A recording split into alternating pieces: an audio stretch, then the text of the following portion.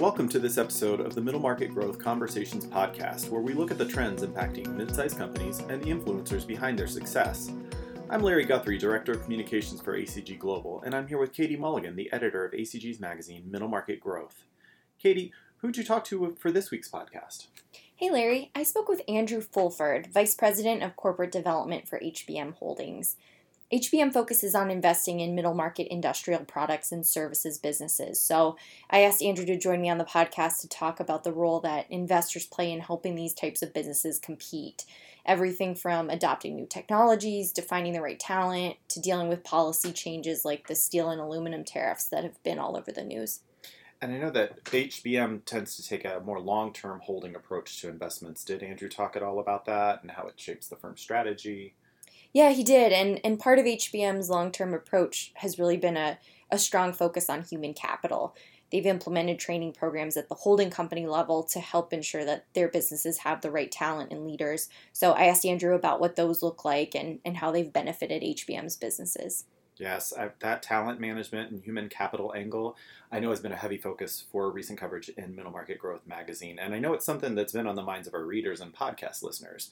So I'm looking forward to hearing how HBM is approaching it. And with that, here is Katie speaking with Andrew Fulford. Andrew, thanks for joining me on the podcast. Thanks for having me. Absolutely. Can you talk about HBM's investment strategy, what industries you focus on and what makes an investment attractive? HBM is an investment management company that acquires and operates middle market businesses in industrial products and services. Our strategy really is to grow a diversified portfolio through a long-term buy and build approach. And we provide our portfolio companies with professional management, expertise, financial resources, and high potential human capital talent.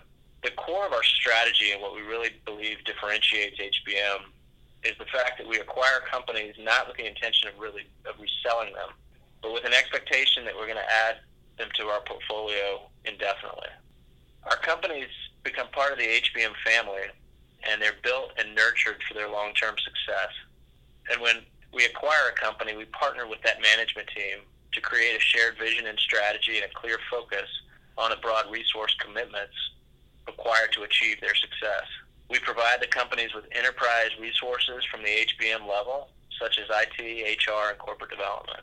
In terms of industries that we're interested in, we focus on areas where we have expertise and on operations that we can understand, really so that we can provide value simply beyond just providing capital.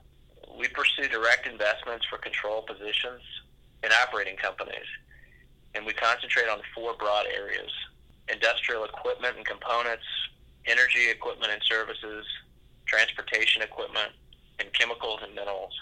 In terms of size, we look for specialty manufacturing companies that have 10 to 25 million in EBITDA really as platforms, and then we're much more flexible when we consider add-on acquisitions. Attractive investments or characteristics for us would be product-centric manufacturing companies with a strong management team, a strong track record of growth, but still having a long runway with top-level potential. Can you get a little bit more into the subsectors of manufacturing that are most appealing to HBM right now? Yeah, absolutely. I think, we continue to be interested in industrial components, the production of complex gears, levers, etc., that go into a mechanical process. I think we really like businesses that make small, complex component parts that go into a much larger application or a system. Secondly, we're looking really hard at increasing our energy equipment and services exposure, particularly in oil and gas infrastructure. It's an area that we believe in and we want more exposure.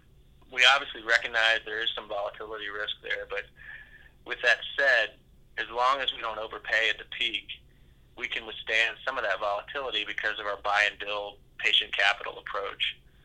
Lastly, we're really interested in manufacturing focused on environmental technologies. So companies focused on water and wastewater infrastructure, air pollution control, resource recovery, etc. It's an area where we have an existing platform company, but we continue to explore more ways to grow in this area.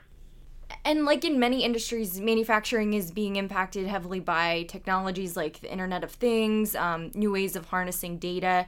Does HBM play a role in helping its companies adopt some of those new types of technologies? Yeah, I'd say that HBM at the holding company level, we provide more of a supporting role. We allow the operating companies to decide when and where they'd like to integrate the many benefits that IoT can bring to the manufacturing floor as well as to their supply chain. As an example, in our longest held platform, Mississippi Lime Company, the leaders there are incorporating technology in the below ground limestone mines to better track and locate operations and equipment during their production. And this has huge implications both on safety and security, as well as identifying productivity gains and assessing utilization of their fleets. So as a facilitator, HBM looks at what our operating companies are doing and learning to ensure that those best practices or innovative uses of technology from one portfolio company can be shared across the family of businesses. And things like artificial intelligence and robotics, we're hearing a lot about those in the news being incorporated into manufacturing companies. Is that something that you're seeing at the portfolio company level, seeing your businesses start to employ?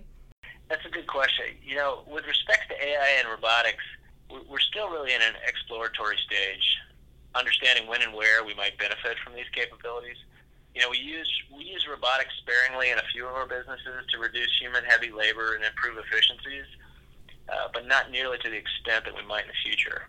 The true impact that AI and machine learning can have is a little further away from us right now, but our management teams are abreast of their potential, so it really wouldn't surprise me to see them innovate and test some applications in the near term. I think at the holding company level, we're going to learn what the operating companies are doing and act as a facilitator to take those best practices across the platforms. Where we're really seeing greater benefit from a technology standpoint is 3D printing and prototyping. In addition to information modeling applications, feeding information directly into the machines. We're doing this at our TrueFlex business, where we manufacture pollution control bellows in the transportation industry. It helps limit the human aspect, which allows our employees to focus more on the productive tasks. This obviously has safety as well as productivity gained implications for TrueFlex. And I anticipate that we're going to do more and more of this in the future, continuing to do it in TrueFlex as well as one of our other businesses, Schaefer Technologies. And you mentioned the incorporation of digital technologies helping to, or changing the role of human employees. As companies continue to adopt new technologies and to innovate, it's obviously raised concerns about a growing skills gap, that the next generation of manufacturers is going to need a different set of skills than what they needed in the past. Training is going to look different. Have your companies run into any problems finding skilled employees? Yeah, and I wouldn't even limit our challenges to skilled labor. I think we have labor challenges across both skilled and hourly employees. Just like everybody else that I've spoken to, experiencing great difficulty finding and retaining, labor across manufacturing operations. I think from an HBM perspective, we focus on bringing in that skilled labor to fill those needs at the holding company level, training them on, our culture and operations, and then deploying those individuals into our businesses in the critical positions of need. It brings talent and skill to our operating companies that they'd likely be unable to recruit on their own, and it helps us address the skilled labor shortage. But it also helps us address the generational gap, as employees continue to leave the workforce. We also, we partner with local community colleges and technical programs, high schools, to ensure that we help to train individuals now for the future opportunities that are requiring greater technical competencies. And you mentioned the training at the holding company level. Can you talk a little bit more about what that looks like? Yeah, I think at the holding company level, training and development that we're putting in place is really twofold. One is focused on bringing in educated individuals and making sure that they get the proper training and preparation to be able to immediately impact the businesses that we that we own. And so there's some training around software applications, technology that impact, supply chain operations, other elements of the businesses that we need our workforce to be comfortable with and skilled. In addition, we provide an enterprise resource in terms of training across the businesses. So, labor that skilled labor that we have in the various portfolios, we will provide them with the necessary training to get them up to speed and comfortable as technology changes, and as we implement that technology, new software applications, whatever it may be, within our businesses.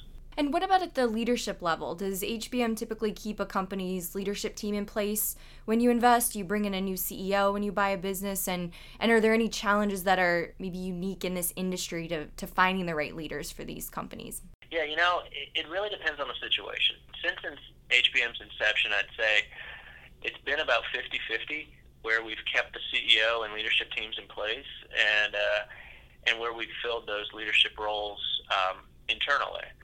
In the case of when a new CEO has been appointed, this is because the acquired founder-owned businesses, where the owner-operator was actively choosing to step away from the company. And this has been, either an immediate changeover or over a transition period. In the case of our last two acquisitions in 2017 of platforms, they were owner-operated, and both CEOs elected to transition out of the business, and we were able to fill those top positions with high potential talent in the organization, in the HBM organization. So they came from Eric Van Rens, for example, came from one of our other platform companies and elevated into the CEO position of Schaefer. And Daniel Wright actually was in the HBM, so at the holding company level, and he transitioned over to become the CEO of our latest transaction, which was Aerofill Technologies.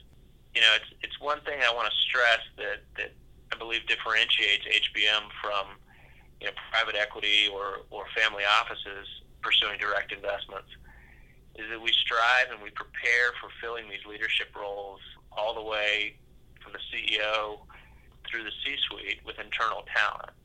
We don't go shop around unless we have to. We will look externally if we need to, but our goal is not to look for professional management teams to swoop in and do their thing and then move on to the next opportunity. We focus on giving HBM employees opportunities for growth and development, and we look for that development across portfolio of businesses, and we look to position that high potential talent for critical roles, so when they do come open, we're able to fill those internally.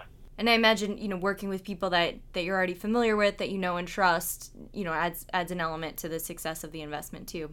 Absolutely, and it's a compounding effect for motivation of the employees throughout the organizations.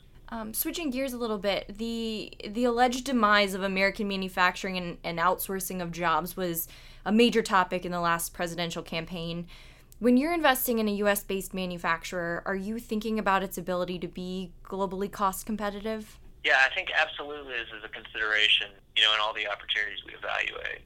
We try very hard to look for things about a business or its product or competitive differentiation that provides some sort of protective moat against foreign competition. At the same time, we look for businesses that can expand and grow internationally and have that focus and can be competitive on the global stage. We found some success really with our TrueFlex business. That's the manufacturing of the pollution control bellows, opening and expanding into Europe, opening a Poland plant, and competing head to head against European manufacturers. They've been successful, and we're looking at also entering in the Asian markets in the near future as well in the TrueFlex business. We believe we can be competitive throughout Asia as regulations come into effect over there as well. And on a related topic, the proposed steel and aluminum tariffs have been talked about for months and were just enacted on several key U.S. trading partners, as you know. I imagine like most manufacturers, HBM's companies will be impacted by that. Do you play a role in helping your companies navigate this type of policy shift? Yeah, we do play a role. I'd say primarily in helping with the legal and regulatory advice, recommendations, being a sounding board and advisory to the operating businesses and their leadership. One of the areas that we focus on is encouraging our businesses and supporting them that may be adversely impacted by rising input prices. See if they can, as they can, effectively pass on as much of those increases to their customers. There's a lag sometimes in those negotiations, but when they can pass that on, we help them do that and support them doing that.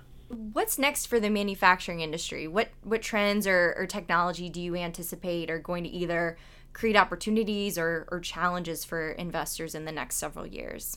I think I'll start with the challenges first. I think there's such a rapid evolution and advancement in technology and the implications, both from a data standpoint as well as just implications on the shop floor. What the floor will look like, what a plant will look like in the future, and how do we prepare our management teams, employee base, getting the right training, preparation to compete in the future. I think, as a country, I know we're working through this and struggling, relooking and investing in trade and technical schools, renewed emphasis in the high schools on technology and preparing for working in these environments.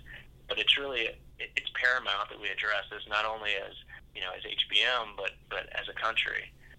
From an opportunity standpoint, I'm very, very bullish on digital information modeling, virtual design, and how that plays into additive manufacturing.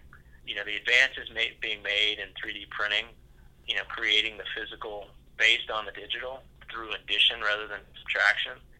For me, that's breathtaking, and I see the advances that are happening, which seem to be something, that you would see making plastic toys just a few years later is making airplane parts and medical implants. And, I know in Asia they're prototyping buildings through modeling. So I can't wait to see what the future has in store for this. At HBM, we hope to be ready for it, capitalize on these opportunities, just really move forward as the technology advances. And I imagine a big part of that is as the costs come down on some of these new technologies, right? Like 3D printing isn't brand new, but it's getting cheaper. And I imagine that because of that, it's now being able to be integrated in new ways. Absolutely. And that's an area where we're using 3D printing in our today for prototyping and again in our TrueFlex business. But I would say that this, it's an area where more and more we're going to look to incorporate into our business as a mainstream application, not simply for testing and trying. Great. Well, I think that's a good place to end it. Andrew, thanks for joining me on the podcast. You're welcome. Thanks very much for having me. Thanks for listening to this episode of Middle Market Growth Conversations. Subscribe to the podcast in the iTunes Store, where you can listen to the past episodes and hear the next episode in 2 weeks. While you're there, we'd love if you could rate the show and leave a review to help other listeners find out about us. After you've rated the show, head over to our website, middlemarketgrowth.org, for more stories about successful mid-sized companies and middle market M&A.